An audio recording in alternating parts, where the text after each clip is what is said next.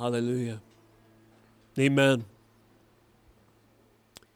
Father, we acknowledge and proclaim your holiness, the fact that you are perfect in all that you are, perfect in all that you do. From eternity past to its appointed time, you have ordained the end and the beginning and the means whereby this entire plan of redemption has unfolded, the great hope of salvation that we read about in your Holy Scriptures. Lord, we proclaim this and thank you for your holiness, that you are perfect in the sum of your being. You are amazing and above and glorified and magnified. But also, Lord, this morning we thank you that you have purifying power in your gospel to make us holy as well, to cleanse us from sin, to purify and sanctify us that we might be found worthy of your presence. We know that the cleansing agent of your work in this regard is the blood of Jesus Christ. And by the shed blood of that sacrificial lamb, Christ our Lord, that perfect and holy sacrifice, we are deemed worthy to be in the presence of an almighty God. We thank you that in our justification, this once and for all act of absolute forgiveness and salvation has taken place when Jesus Christ died on Calvary. It has taken place for each of us when we confessed and believed. Furthermore, we thank you that you continue to shape us into your image, so that more and more of our life in sanctification reflects the beauty and the holiness of our great God and Savior, Jesus Christ. This morning, as we read your word, we pray two things. For those who are yet lost, dead in their trespasses and sins, we pray that the word of God would call them unto justification, holiness in the first place, bowing before the righteousness of Jesus Christ, admitting their sin, and receiving the cleansing of his gospel, his grace, his blood alone. For those who are in Christ this morning, we pray that the exhortation, the encouragement, the warnings, the instruction of your holy word would further sanctify us to reflect the image of Christ in us, the hope of glory. That our thoughts, our words, and deed might more reflect the beautiful and perfect righteousness that we see outlined in holy word and embodied in our Lord and Savior, Jesus Christ. In his name we pray. Amen. Hallelujah. This morning we have the privilege of turning in the Scriptures to Genesis 27. I encourage you to turn there with me today as we continue in our Genesis series and as we continue in the record of Isaac and his lineage. As we remarked last time we were here, Isaac has grown old. His eyes have grown dim physically. His eyes have grown dim spiritually. But he's not the only character who is falling short of the holiness of God and his standard of righteousness. We have four in view in chapter 27. Rebekah, Jacob, and Esau also give us examples of fallenness. In spite of all of this, God continues his plan of salvation, securing the covenant promise for the elect line. The Messiah family continues one more generation, and this is due only to the sovereign hand of God. Thus the title of this morning's message, A Sovereign Blessing. The patriarchal or spiritual fatherly blessing of Isaac passed on to Jacob is not really Jacob's idea, it's not Isaac's idea in the least. He had the idea of blessing Esau instead. But as circumstances would have it, and ultimately the plan of God, it ends up being a sovereign blessing. Jacob receives the blessing ultimately because God is in control, not the plans or purposes, scheming and conniving of any of the other members in our story. Thus, the aim of this morning's message, and I believe the main takeaway from Genesis 27, is to magnify the glories of salvation, especially illustrated by contrast to sinners. Magnify the glories of salvation, the glories of our Lord, and this is illustrated in contrast to the shortcomings, the failures, the pitfalls, the depravity of the human heart. With this introduction, would you stand with me for the reading of God's Word today? In reverence, let us hear the infallible and inerrant Word of Jesus Christ recorded in Genesis 27. We'll begin in verse 26 and read through 41. Here is the Word of God. Then his father Isaac said to him, "Come near and kiss me, my son." So he came near and kissed him. And Isaac smelled the smell of his garments and blessed him and said, "Oh, see, the smell of my son is the smell of a field that the Lord has blessed." May God give you the dew of heaven and of the fatness of the earth, and plenty of grain and wine. Let the people serve you and nations bow down to you. Be Lord over your brothers, and may your mother's son bow down to you. Cursed be everyone who curses you, and blessed be everyone who blesses you. Verse 30. As soon as Isaac had finished blessing Jacob, when Jacob had scarcely gone from the presence of Isaac his father, Esau his brother came in from his hunting. He also prepared delicious food and brought it to his father. And he said to his father, "Let my father arise and eat of his son's game, that you may bless me." His father Isaac said to him, "Who are you?" He answered, "I am your son, your firstborn son, Esau." Then Isaac trembled very violently and said, "Who was it that hunted game and brought it to me? And I ate it all before you came. And I have blessed him, yes, and he shall be blessed." 34. As soon as Esau heard the words of his father, he cried out with an exceedingly great and bitter cry and said to his father, "Bless me, even me also, O my father." But he said, "Your brother came deceitfully, and he has taken away your blessing." Esau said, "Is he not rightly named Jacob? For he has cheated me these 2 times. He took away my birthright, and behold, now he has taken away my blessing." Then he said, "Have you not reserved a blessing for me?" Isaac answered and said to Esau, "Behold, I have made him lord over you and all his brothers. I have given to him for servants, and with grain and wine I have sustained him. What then can I do for you, my son?" 38. Esau said to his father, "Have you but one blessing, my father? Bless me, even me also, O my father." And Esau lifted up his voice and wept. Then Isaac his father answered and said to him, "Behold, away from the fatness of the earth shall your dwelling be, and away from the dew of heaven on high. By your sword you shall live, and you shall serve your brother. But when you grow restless, you shall break his yoke from your neck." Verse 41. Now Esau hated Jacob because of the blessing with which his father had blessed him. And Esau said to himself, "The days of mourning for my father are approaching. Then I will kill my brother Jacob." This is the word of God. You may be seated. A sovereign blessing indeed, and a stark contrast as well. There's a subtitle that could go with this message, my title being A Sovereign Blessing, a subtitle, God's Word versus Man's Word.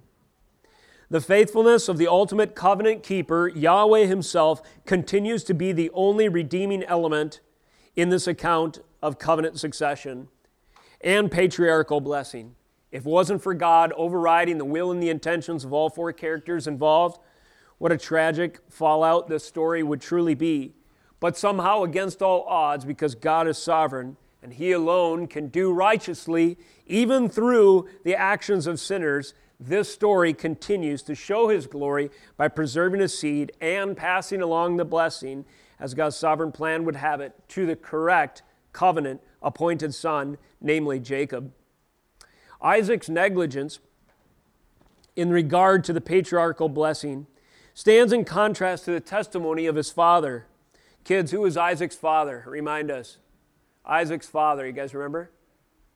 Anybody? Starts with an A? Abraham. Very good, Abraham. So the negligence, that means failure in duty of Isaac to pass along to the next generation, in clear terms, the promises of God, is contrasted to the testimony of Abraham, his father. Though Abraham had his share of faults and failures, and we read of them in great detail through our course in the book of Genesis, he had no delusions. Abraham, nevertheless, had no delusions as to God's purposes in the messianic lineage. That is to say, Abraham understood and affirmed the sovereign election of God in choosing Isaac as the child of promise. And Abraham proclaimed this without compromise, and unequivocally. He proclaimed this to his family via covenant, for instance, a covenant meal in Isaac's weaning ceremony in chapter 21, verse 8. This engendered the jealousy of Ishmael at the time. Why? Because the little boy, likely 3 years oldish at the time, was singled out in this ceremony as the covenant son of promise. This was right and proper for Abraham to identify God's purposes in the family lineage, and so he did so. Furthermore, Abraham obediently followed the voice of God to Mount Moriah. Remember this in chapter 22? And remember what the Lord referred to Isaac as, your son, your only son. So here's Abraham with his son, his only son, and that designation, only son, Abraham affirmed and obediently followed the Lord. And that only son designation meant specific, called, appointed, divine elect, covenant son, the one through whom the lineage of the Messiah would continue. Thus, in this event as well, Isaac was clear. Abraham was clear. Both Abraham and Isaac, they heard the word of God unequivocally, affirming his sovereign purposes through the son of promise in that moment in Genesis 22. And so we have this by way of positive example. Our text today, however, documents the devastating confusion and consequences when the word of God is obscured in the hearts of men on account of their fleshly preferences. That's a lesson for us all. In today's story, the text that we covered today, building on our last message, it documents the devastating confusion and consequences when the word of God is obscured because of the fleshly preferences of the human heart. Now, there's a showdown in these circumstances between the word of God and the word of sinful men, the will of sinners and the will of the Almighty. God's word, God's will wins in the end, but it is brought to bear with discipline and judgment. For Isaac and Jacob, these events would provide necessary rebuke and correction, and Rebekah too, if she would heed them. Yet for Esau, in his state of unrepentance, as the Bible goes on to affirm, there remains only curse and condemnation. Our response to this record of God's divine intervention, preserving the plan of redemption in spite of sinners, could well be the very confession that summed up the Hallel Psalms that we studied last week and we sang this morning. We sang portions of Psalm 118. The last verse in that psalm says the following, proclaims this, quote, "Oh, give thanks to the Lord, for he is good, for his steadfast love endures forever." Kids, I have 4 questions for you. In our story today, was Isaac good? Yes or no? No is the answer. Well, in our story today, was Rebekah good? Were her actions good? No. How about Jacob? Was his actions good in stealing the birthright or stealing the blessing? How about Esau? Was he good? No. You see, we only have one good individual to praise the Lord and to thank the Lord for, and it is the Lord himself in our account today.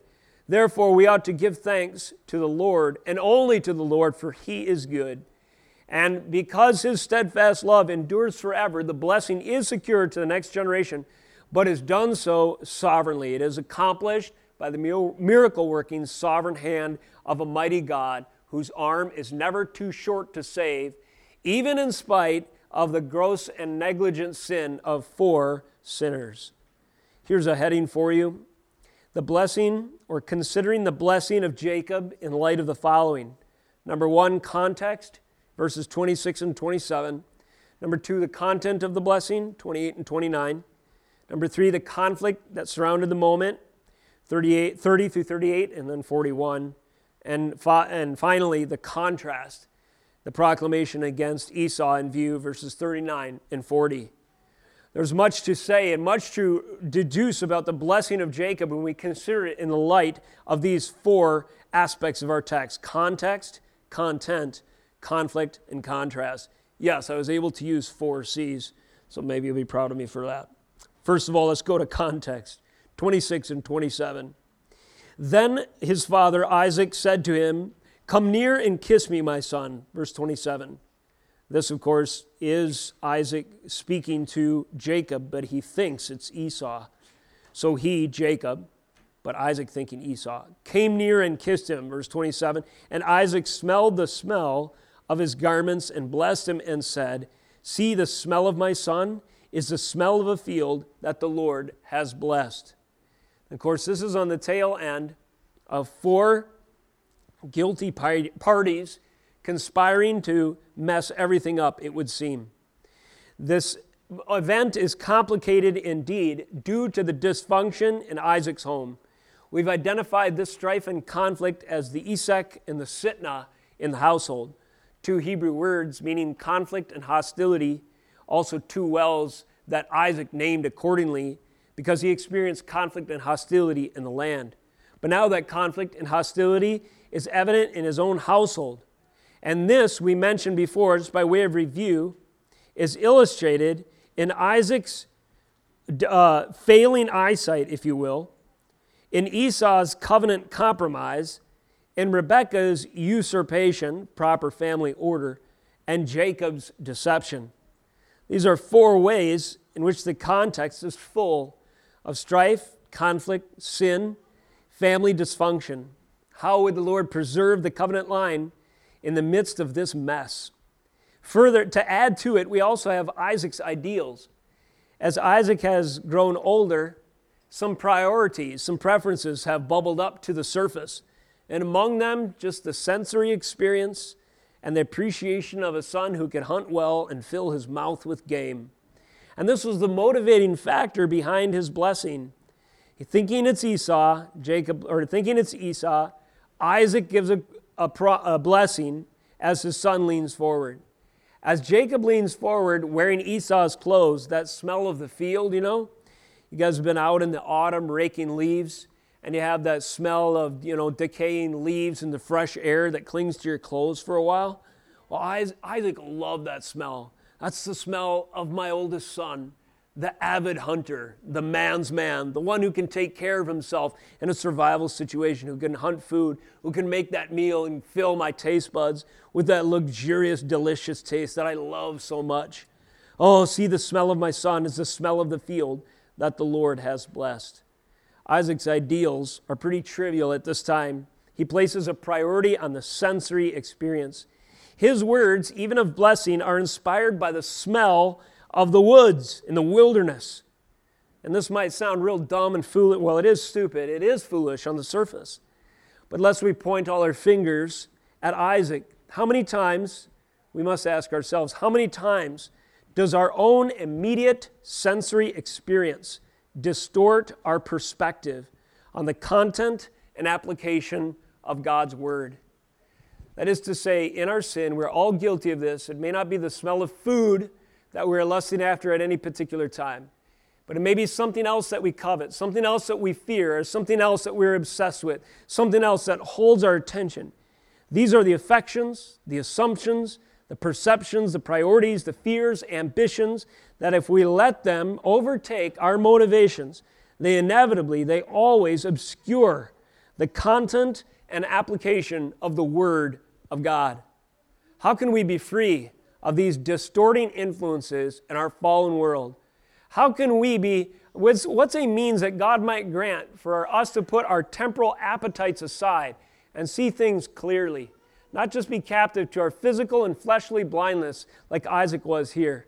Well, let me submit, this is a purpose for prayer. How many times in the Psalms do we read the psalmist opening up with the confession of anxiety and frantic and his fear, concern, and spilling out his guts in kind of a lament that this just isn't fair, and who are you and where are you, Lord? And especially considering the circumstances I'm in. There's a big difference between a psalm that opens with a lament and closes with a confession of God's glory than this action motivated by short-term appetites here. You see, when David would bring his concerns and passions before the Lord in confession and repentance and praise and prayer, what he was doing was embracing God's means to set the things that obscure the clarity of our understanding of God's Word aside and to work through that and ask the Spirit to change his heart, perfect his spiritual eyesight, help him to confess and put aside the sins, the fears, the concerns, the ambitions, the desires, the appetites, the lust of the flesh that otherwise distort our vision and lead us to twist God's Word. Isaac should have gone to prayer in this moment. All 4 of these characters, Isaac, Rebekah, Esau, Jacob, should have gone to prayer before they went to their own devices to move forward in this circumstance. Even although, and it's interesting how God in His sovereignty hijacks this blessing, and against Isaac's intentions, it actually is a strong blessing. However, we see further in the text that it might have been a little deficient. The blessing focuses on prosperity and dominion and so forth. It is a powerful blessing, but there was a missing element. This element is are added, however, again, in God's sovereign order.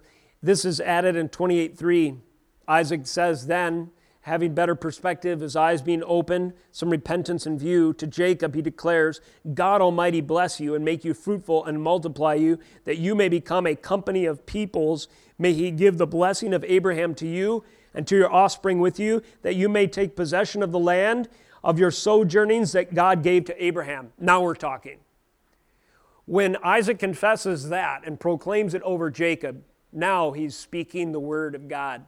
He's speaking the word of God that he agrees with and proclaims, versus in this section here, the initial blessing was the word of God in spite of himself, his appetites, his ideals, his priorities and preferences. Now the context also includes, as we've mentioned, Jacob's scheming. A consequence of proceeding via deception in Jacob's case actually shows up later in his lack of faith and confidence after hearing his father unwittingly bless him instead of Esau. So to put it another way, since Jacob tricked his dad, he really didn't move with confidence that he was really blessed. You see, this is a consequence of not obeying God's means of moving forward. Jacob struggled with confidence that the blessing was legitimate. Why? Because he stole it. Because he tricked his dad. He knew that his dad intended to bless Esau instead of him. Nevertheless, as we continue to mention, God is sovereign. Why do you think, connect these two dots, what I just said and this verse? This is Genesis 32. We're going to fast forward a little bit to verse 26. Genesis 32, verse 26. I'll go to 24. Then Jacob was left alone, and a man wrestled with him until the breaking of the day. When the man saw that he did not prevail against Jacob, he touched his hip socket, and Jacob's hip was put out of joint as he wrestled with him. Then he said, let me go, for the day has broken. But Jacob said, I will not let you go unless you bless me. Kids, question for you. Who is this guy that Jacob was wrestling with that night? Does anyone know? It was God himself. And Jacob, in this panic, desperation, says, I will not let you go unless you bless me. Why the desperate need for this affirmation? Well, could it be in part because Jacob wrestled with the certainty of the blessing, knowing that he had tricked his dad and schemed to get it? God, in his mercy, after wrestling with Jacob, indeed does bless him, demonstrates his authority and sovereignty over him in renaming him and appointing him to his call. The Lord intervenes mercifully in this situation. Nevertheless, it illustrates the point that Jacob's scheming led to an identity complex that the Lord addressed later. Finally, under context, we have this interesting assumption of another, or assuming another. In other words, Isaac assumes, I know I'll get these names mixed up at least once or twice in the message again, but so Isaac assumes that he is pronouncing a blessing on Esau, but in fact, it is Jacob. In other words, when he says, see, the smell of my son is the smell of the field that the Lord has blessed, this inspires him to say, may God give you the dew of heaven and the fatness of earth. The people serve you, the nations bow down. Be Lord over your brothers. Your mother's son bow down to you, and so on and so forth. You see, in Isaac's short-sighted view, he imagined Esau as a guy that other men would respect, an avid hunter, skillful with the bow, a commanding presence, a fearful swordsman or adept with weapons, at least as weapons of choice in hunting, able to take care of himself and his enemies. That's the kind of guy, no doubt, Isaac wrestled with, that people will respect. You see, Isaac no doubt felt that the dignity of his family line would best be trusted with the stronger and with the one who had accomplished through the strength of his arm, providing for himself from the land, and so on and so forth. But you see the mistake here? The mistake was looking to things of the flesh to affirm the covenant rather than the word of God. Because God had said in chapter 25, verse 23, to Rebekah, and by extension, of course, to Isaac, 2 nations are in your womb. 2 people from within you shall be divided.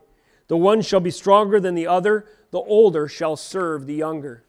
In spite of Jacob's weaker status physically, nevertheless, he was the chosen. Is this a pattern in God's calling? You bet it is. Do you remember the difference between Saul and David? David, the youngest among the brothers, a mere shepherd. Saul, who is he? Head and shoulders, the people's choice, above the rest, a king like the other nations. What does man look at? He looks at things like that: stature, strength, charisma, ability to command a room. What does God look at? He looks at the heart. God chose for Gideon just 300 men, though Gideon no doubt felt under, I'm sure he felt overpowered with the thousands that he started with, given the Midianite numbers. Nevertheless, God pared down his forces so that God would get the glory. Again, in Deuteronomy, it is clear. God says, I chose you because of your weak and inferior status by way of numbers. Why? To show my glory when I show my power through this slave people, a ragtag band by comparison, by outward measure, in defeating Pharaoh and the surrounding enemies on your way to the promised land. Church, this is the same for us today. If a demographer was looking across the culture of the United States or the world, the least likely to be the champions of history would probably be the Christian church, small and battered and rattled as she may appear right now. Nevertheless, don't be surprised. If God chooses the weaker, he always does this to confound the wise, foolishness to confound the wise, weaker to overpower the strong. This week, this quote came to me via Pastor Joe Reed in one of our text threads. It's by J.C. Ryle. Such an awesome quote. I want to give it to you to encourage you. Quote, but as I tell you, not to be surprised at the widespread skepticism of the times, so also I must urge you not to be shaken in mind by it, or moved from your steadfastness. There is no real cause for alarm. The ark of God is not in danger, though the oxen seem to shake it. Christianity has survived the attacks of Hume and Hobbes and Tyndall, of Collins, Woolstone, and Bolingbroke, and Chubb, and Voltaire, and Paine, and Holyoake. These men made a great noise in their day and frightened weak people, but they produced no more effect than idle travelers produce by scratching their names on the great pyramid of Egypt. Depend on it, Christianity in like manner will survive the attacks of the clever writers of these times. I must admit, I recognize a few of those names, but not all of the clever writers that opposed Christianity at the time when Ryle was writing. But you know what? That only makes his point stronger, does it not? These names, all of them, will drift into obscurity, and the name of Jesus Christ will survive. Why? Because though on the exterior we may be weak and feeble in number, if we stand on the covenant, the gates of hell cannot prevail against the church of Jesus Christ, regardless of her numbers. So be encouraged, saints. Isaac was guilty of looking at the outside. Nevertheless, God had a plan to exalt himself, preserve salvation, to bring the Messiah, even through weak and foolish means by man's accounting, and so he did through the unlikely line of Jacob. That's the context, in part, of the blessing of Jacob. Next, let's consider the blessing of Jacob in light of the content, the blessing itself. Verse 28, may God give you the dew of heaven and of the fatness of the earth and plenty of grain and wine. Here, in spite of himself, Isaac's blessing affirms the following promises. You could write these down if you're taking notes. Dominion, authority, and covenant headship. They probably are in your notes there if you have a copy. Dominion, authority, and covenant headship. In spite of himself, he is prophesying here. Overridden, this sovereign blessing, his intentions to bless Esau are overridden by the sovereignty of God. And in this moment, he proclaims a reversal of the curse of Eden. Dominion where dominion was lost, authority where authority was ceded to the serpent, and the means whereby this reversal would happen, covenant headship. These words proclaim the opposite, that is the redemption, the atoning, or the restoration of what was lost in the first Adam. And how would this happen? Well, ultimately this would come through covenant headship. The second covenant, or the second Adam, would make possible through covenant headship the covenant to be restored, indeed established, that covenant which was lost in the first Adam in the garden. And of course, who would do this but Jesus Christ, the son of David, the son of Abraham, the son of Isaac, the son of Jacob, and so forth. May God give you the dew of heaven and the fatness of the earth, and plenty of grain and wine. In this blessing, there is a claim to the fullness, fruitfulness of the land. Of course, that would presume ownership as well. And at this time, Jacob is a mere sojourner.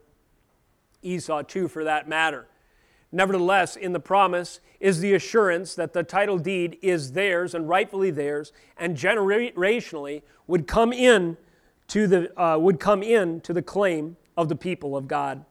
That is to say, one day, this world, now in temporal degree is the reign of Satan, and the enemy is allowed to mess with things. Nevertheless, its deed ultimately belongs to the church, to God and His people.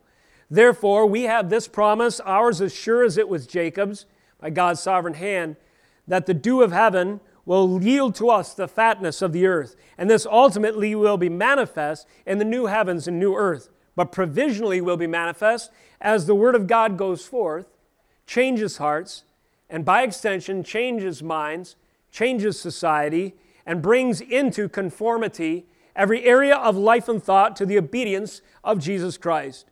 To the degree that that has happened and is happening now and will ultimately happen in the future is this passage coming true. The content of the blessing of Jacob, the dew of heaven, the fatness of the earth, the plenty of grain and wine, the provision, the promise, the land ownership, and the title deed to the created realms will be Jesus Christ, our Jesus Christ, and belong to Him and His dominion agents, you and me, who now seek to obey that first command in a redeemed way.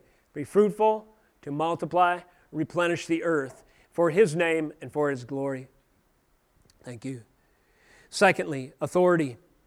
Verse 29, let peoples serve you and nations bow down to you. Be Lord over your brothers, and may your mother's sons bow down to you. In this promise is a prophecy of authority. Godly rule, ultimately promised for all in Christ who have escaped the second death, is spoken of in Revelation 20. If you want to, you could turn there quickly with me. You could ask yourself, when will Jacob's promise come to pass in fullness? And it does come to pass along the way, but in full measure in Revelation 20, verse 6. Passages such as these declare as much. Here we have this. Blessed and holy is the one who shares in the first resurrection. Over such the second death has no power, but they will be priests of God and of Christ, and they will reign with Him for 1,000 years. This is preceded by this picture language that declares the authority of God ultimately manifest, demonstrated in the activity, all history marching forward to the promise of Jacob secured for those who are in Christ. I saw souls of those who had been beheaded for the testimony of Jesus and for the word of God, who had not worshipped the beast or its image, or had received its mark on their foreheads or their hands. They came to life and reigned with Christ for 1,000 years. The rest of the dead did not come to life until the 1,000 years were ended, for this is the first resurrection. Blessed and holy is the one who shares in the first resurrection. Over such the second death has no power. Now ultimately, that's where the blessing of Jacob comes to its fullness. But along the way, powerful fulfillment happened as well. Consider generationally what happened in the case of Joseph. Joseph, of course, was Jacob's son. Did he not fulfill these words? Let the people serve you, and nations bow down to you. Be Lord over your brothers, and may your mother's sons bow down to you. You see, the promises of God are to be taken in a generational context. And in a generational context, truly, Joseph fulfilled these very words in both in dream and fulfillment in Egypt, when eventually his brothers, who once sold him into slavery, lied about him, deceived their father, bloodied his robe, and so on and so forth, came back on their knees begging for the food that the wisdom vested in Joseph had allowed him to store, following God's word and wisdom. And in this way, the promise to Jacob was fulfilled provisionally in time, giving the fatness of the earth, plenty of grain and wine, into the storehouses of Joseph, in spite of the famine, all the while compelling peoples to serve him, nations to bow, even Egypt, so to speak, itself, as well as his entire family in that incident. So it's powerful, is it not, to see the content of what was promised in a promised blessing that Isaac delivered and its fulfillment, both provisionally in history and ultimately at the end. How would these things come to pass? Cursed be everyone who curses you, and blessed be everyone who blesses you. Here is a blessing which assumes covenant headship. The blessings of the federal head flow to those in covenant bond with the appointed son. It is to say, if you are part of Jacob's family, you will be blessed. If you are of the seed of Abraham, you lay claim to his inheritance and his promises. And furthermore, by extension and application, if you are in Jesus Christ, you are an inheritor of his estate, that which he died, that which is bequeathed to you, granted to you, that you lay claim to in his will, so to speak, upon his death. And in this way, the blessing of Jacob is ours for everyone who is in Christ. Ultimately speaking, those who oppose Jesus Christ, and because of that oppose us, they will one day be cast out of the presence of the Lord forever into a lake of fiery judgment. Nevertheless, on the other hand, those who join with us in identity and family allegiance, they will be blessed, because those who are in Christ receive the blessings of Christ. That's the content of the blessing of Jacob. Point number 3, conflict. We're considering the blessing of Jacob in light of context, content, and now conflict. Verse 30, as soon as Isaac had finished blessing Jacob, he exits the room, tent. It isn't long until his brother comes in. His father, and he comes in with this piping hot food, this delicious meal that he's prepared. 31, Esau also prepared delicious food and brought it to his father. He said to his father, "Father, let my father arise and eat my son's game, that you may bless me." His father Isaac said to him, "Who are you?" He answered, "I am your son, your firstborn, Esau." Who are you? Notice, first of all, in this conflict, it's preceded by seeking counterfeit favor. So the terms of this covenant meal, as we mentioned before, were as follows: prepare me a meal and I will bless you. So there is, in this kind of perverted idea that Isaac came up with, there was a condition. You provide the meal, I'll provide the blessing. That's a twisting of the gospel. We talked about at the Lord's table, Jesus Christ provides the meal. And through the meal provided by Jesus, the blessing is secured. There's no meal, there's no sacrifice that we could bring to the Lord of our own ability and merit that will secure the covenant blessing. Even if Isaac leads Esau to believe that, it's not true. So Esau, all excited, after all my dad told me to, brings the meal that he thinks will earn him favor and the right to the covenant blessing. And he is rejected. He is denied. Why? Because by grace you have been saved through faith, and this is not by works of righteousness. Otherwise, you would be able to boast about it. Don't read into this too far, but it is sort of interesting, at least to illustrate, that when Jacob comes, he brings a meal prepared by his mother, albeit it's a scheme, a trick, and his mom prepared it and so forth. But there are times when sacrifice versus sacrifice illustrates a contrast. Take Cain and Abel, for instance.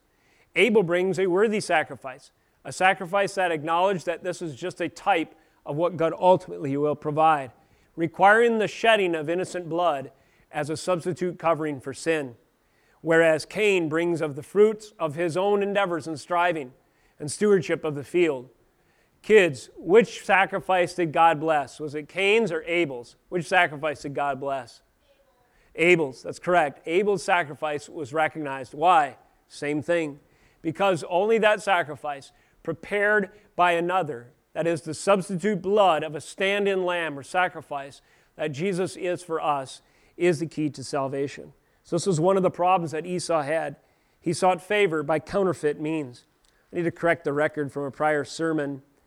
I told you before that Esau sought a wife from the Ishmaelites just to spite his parents. That's not quite right.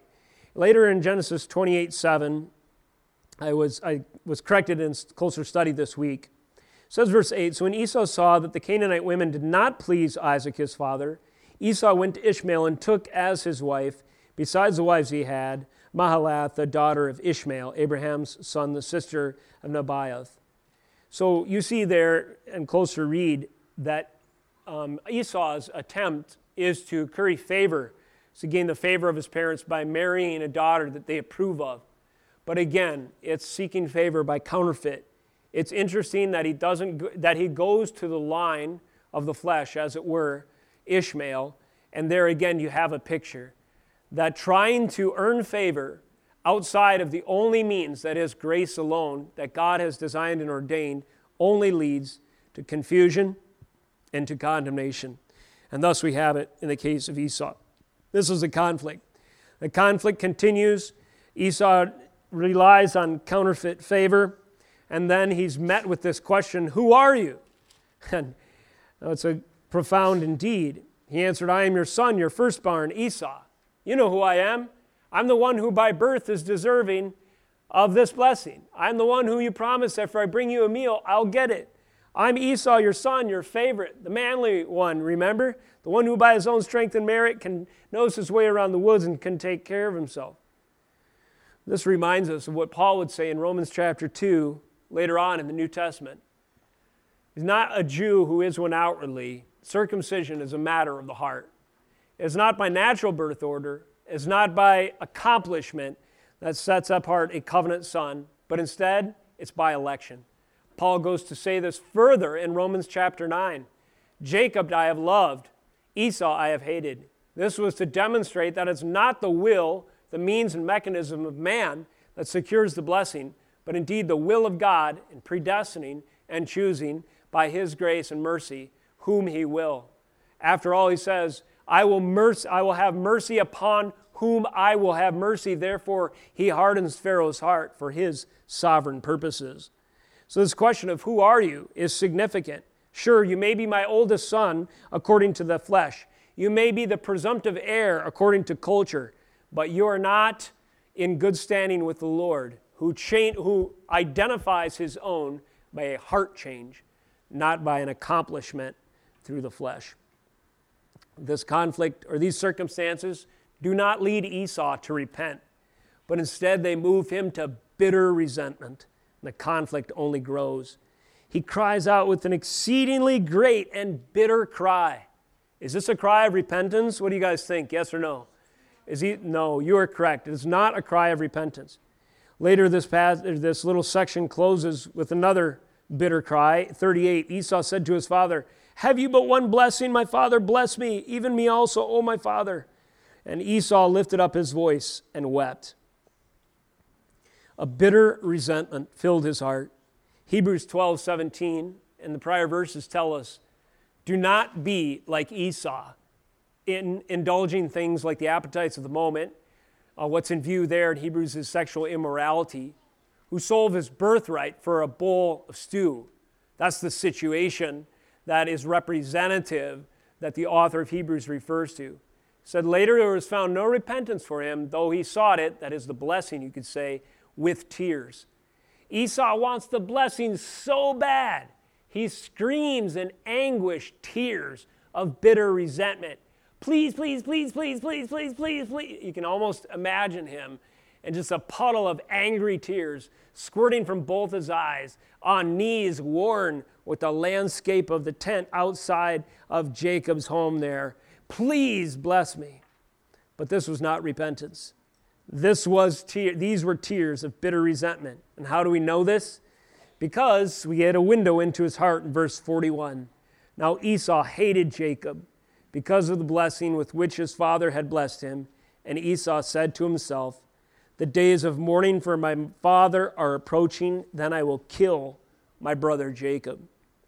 A window into the heart of Esau reveals his murderous intentions. I didn't know this until my study this week, but did you know that Herod was according to the lineage of Esau? That's right, Herod, the one who declared war on the babies of Bethlehem, 2 years and under, he was an Edomite. He was a descendant of Esau.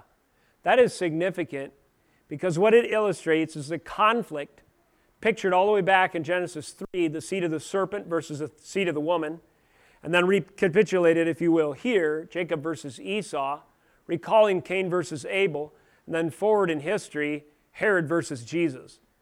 You see this tension, this conflict between the unbeliever and the believer? There's war, and it's only reconciled one way. That war between the unbeliever and the believer is only reconciled by the Prince of Peace. When two people surrender to Jesus Christ, the Prince of Peace, the walls of separation are brought down.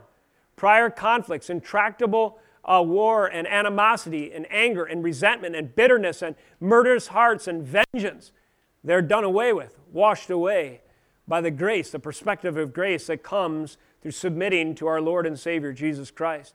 Since Esau's heart was bitter and hard and did not submit to God's sovereign intention in the messianic covenant line, he failed to obtain the promise. And instead, he received another assurance that he would forever be in conflict with his brother. And this is the same kind of conflict that we see all the way coming to a head when Herod takes issue with Jesus. Herod would threaten his reign. Herod wants the birthright, if you will, to rule his territory.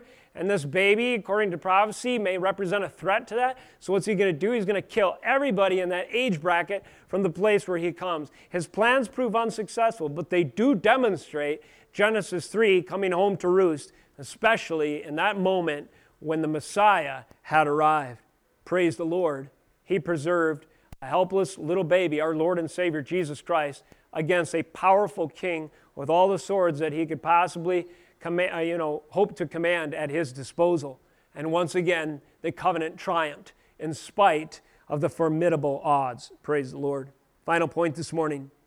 Considering the blessing of Jacob in light of the context, the content, the conflict, and now the contrast. Finally, Isaac concedes to Esau's cries and begging. And Isaac, his father, answered him and said, verse 39, Behold, away from the fatness of the earth shall your dwelling be, and away from the dew of heaven on high. By your sword you shall live, and you shall serve your brother, but when you grow restless, you shall break his yoke from your neck. Does that sound like a blessing to you? No, it doesn't, does it? Away from the fatness of the earth shall your dwelling be. So go ahead and live in a wilderness where you could not hope to grow crops and gain any yield. And go ahead and find the most drought-ridden area and take residence there, not even so much as the dew of heaven, to give you a harvest in season. And then more than that, how about this? Embrace a life of perpetual conflict. By your sword you shall live. Not a blessing. You see what God has done here is he has overridden Isaac's intentions. And it's striking, especially in this second quote-unquote blessing, because here, instead of blessing his favorite son, the privilege, the one that he preferred according to the flesh, the one that he played favorites with, instead of doing that, instead is his profession, his pronouncement is overridden by the Spirit of God, and he declares rightly a condemnation and judgment over the unrepentance of Esau. And he says it will manifest itself in these three ways. Esau, in his unrepentant state, can look forward to the following: being a victim of nature, if you will, a victim of his circumstances. So you are a victim of nature left to your own devices, his sword, as a perpetual covenant enemy. Does this not describe us before we came to Christ? We're at one time enemies of the Lord. We were victims to our circumstances, left to our own devices as perpetual covenant enemies until we repented of our bitter hardness of heart like Esau and declared our allegiance, humbling ourselves, confessing our sin, and declaring that Christ alone, the son of Jacob, as it were, is our Messiah.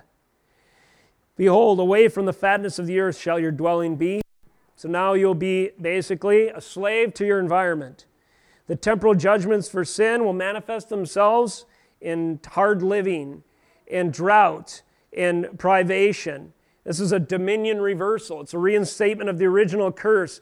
Whereas Jacob will have dominion over the earth and will be blessed by its yield, the earth will have dominion over Esau, and he will have to wield his sword, and by the sweat of his brow and at the pain of perhaps even killing at different times, try to secure his own survival. Why? Because he's a victim of a fallen world, being unrepentant and remaining in his sin. He's left to his own devices. Verse 40, by your sword you shall live. So this could represent, of course, hunting. By his weapons he will have to secure his meal. But it also probably means far more. In certain cases, Esau will no doubt take the lives unjustly of marauding bands or traveling caravans just to secure a meal to survive for him, his family, and his people. Thus, by the wielding of the sword, Esau will survive. He is left to his own devices. By your sword you shall live. Is this true today? I submit to you, this phrase, by your sword you shall live, is in fact the foundation of Marxism. Oh, really? You might ask. Yes, it is. On Marxism, the assumption is that justice and salvation hinges upon equal distribution of power, of means, and opportunity, and it's accomplished by the totalitarian state. In other words, if we're to secure our hope for salvation and justice by our own devices, we end up living by the sword. We make an idol out of the state, we grant total authority to the collective, and we seek to redress our grievances and to secure our hope for the future by means of our own devices, and as is prophesied in the case of Esau, it always leads to death. Always leads to death. I don't care if it's the promise for your daily bread tomorrow or of your eternal life after you die. There is only one way, truth, and life, and anything short of faith in that reality is sin, and sin that leads to death. The wages of sin is death. And if you live and secure your means of hope for tomorrow or hope for the future by your own devices, you are left to wield the sword. The only thing you have to work with is power and human power and ability, ambition, and so on and so forth. And thus, intractable, forever conflict is the curse on humankind again, unless and until we repent and believe in Jesus Christ, who is the Prince of Peace. He sets us free from being a victim to our fallenness and condemnation of hell, and a victim to the fallen world, and subject just as victims of nature, no hope for dominion ever. He sets us free from relying on our own devices, whether it's the strength of our own intellect or our own hand, and the sword of the modern state. And he ransoms us from our covenantal enemy status. You shall serve your brother, but when you grow restless, you shall break his yoke from your neck. It's almost kind of a recapitulation of Genesis 3:15 and 16, where the curse is pronounced over the woman. Your desire shall be for your husband, but he shall rule over you. In other words, intractable conflict will follow the home unless they're in right standing, unless the covenant is restored. And so it will be with Esau and Jacob. There will be this conflict unless and until the covenant is restored. So yes, we find ourselves at odds with the wicked world even today. We can certainly relate to these circumstances. Nevertheless, if you have yoked your future, your fortunes, to the covenant head, Jesus Christ, who owns this entire globe, has regenerated your soul and will remake the earth, you have hope for ultimate victory in Christ, in your covenant head. And so you can even lay your head down on the sword of martyrdom with absolute confidence, and you can praise the Lord when He delivers you from your persecutors to live and proclaim His lordship another day, as in the case of Daniel and his friends time and again in wicked and pagan Babylon. Thus, these things that are proclaimed in this text, they have relevance even for us today. Let's close by asking this question. What would repentance look like for Esau? Well, it would take humility. But Esau would have to do the following. He would have to surrender his quote-unquote rightful claim as he saw it to his own birthright. He would have to believe that God had actually raised up his brother to further the covenant line. He would have to forgive in the case of all this scheming, not arbitrarily, but recognizing that ultimately it was the sovereign hand of God that ordered these circumstances, and he better be thankful for it, because if God hadn't overridden the intentions of Isaac and Rebekah and Jacob and himself, there would be no salvation for him. He'd have to see that. And if the Spirit opened his eyes to realize this, he could come home from his wielding of the sword and destroying his enemies and securing his future and lay it down at the tamarisk tree, as it were, at the oaks of Mamre, as it were, at the altar in Bethel later that Jacob would set up, as it were, and recognize that through these ordained means, even through the lineage of his brother, his own salvation would be secured. Wow, that would take some humility, would it not? There were people in Jesus' own family, however, that confessed and believed. His brother James ended up being a great saint, as it were, a great proclaimer of the gospel. And his repentance was similar. He had to realize that through in his very family, God had ordained that through Jesus Christ, his brother, who happened to also be God in flesh, his own salvation was secured.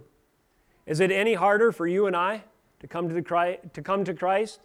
Does it require the same kind of laying down our pride?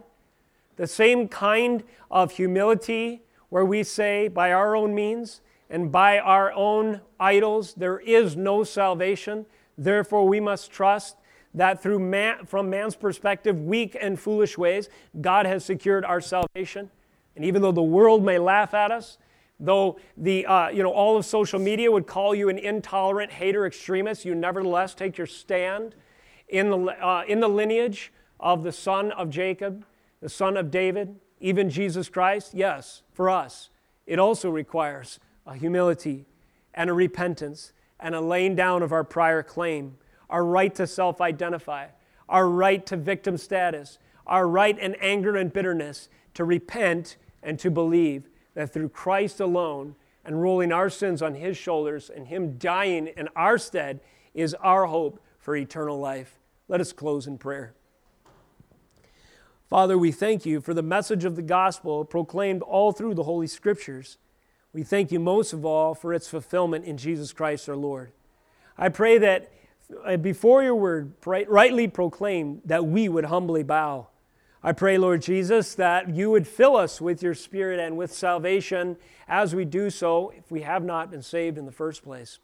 I pray for those who have, Lord, identified with you in your transgressions and received, Lord, sweet salvation, the assurance of pardon in your blood, dear Jesus, that we would be encouraged to stand. Remind us through the pages of your Scripture that your mysterious ways are powerful, and in the end, you secure your plan and purposes without fail, in perfect time, with absolute precision, and that to be counted among yours and your own is the greatest privilege of all time, and we will be celebrating as much for all eternity. Thank you, Lord, for your Holy Scriptures. I pray that they would do a work within us to encourage our faith and call the lost to repentance and faith in the first place. In Jesus' name we pray. Amen.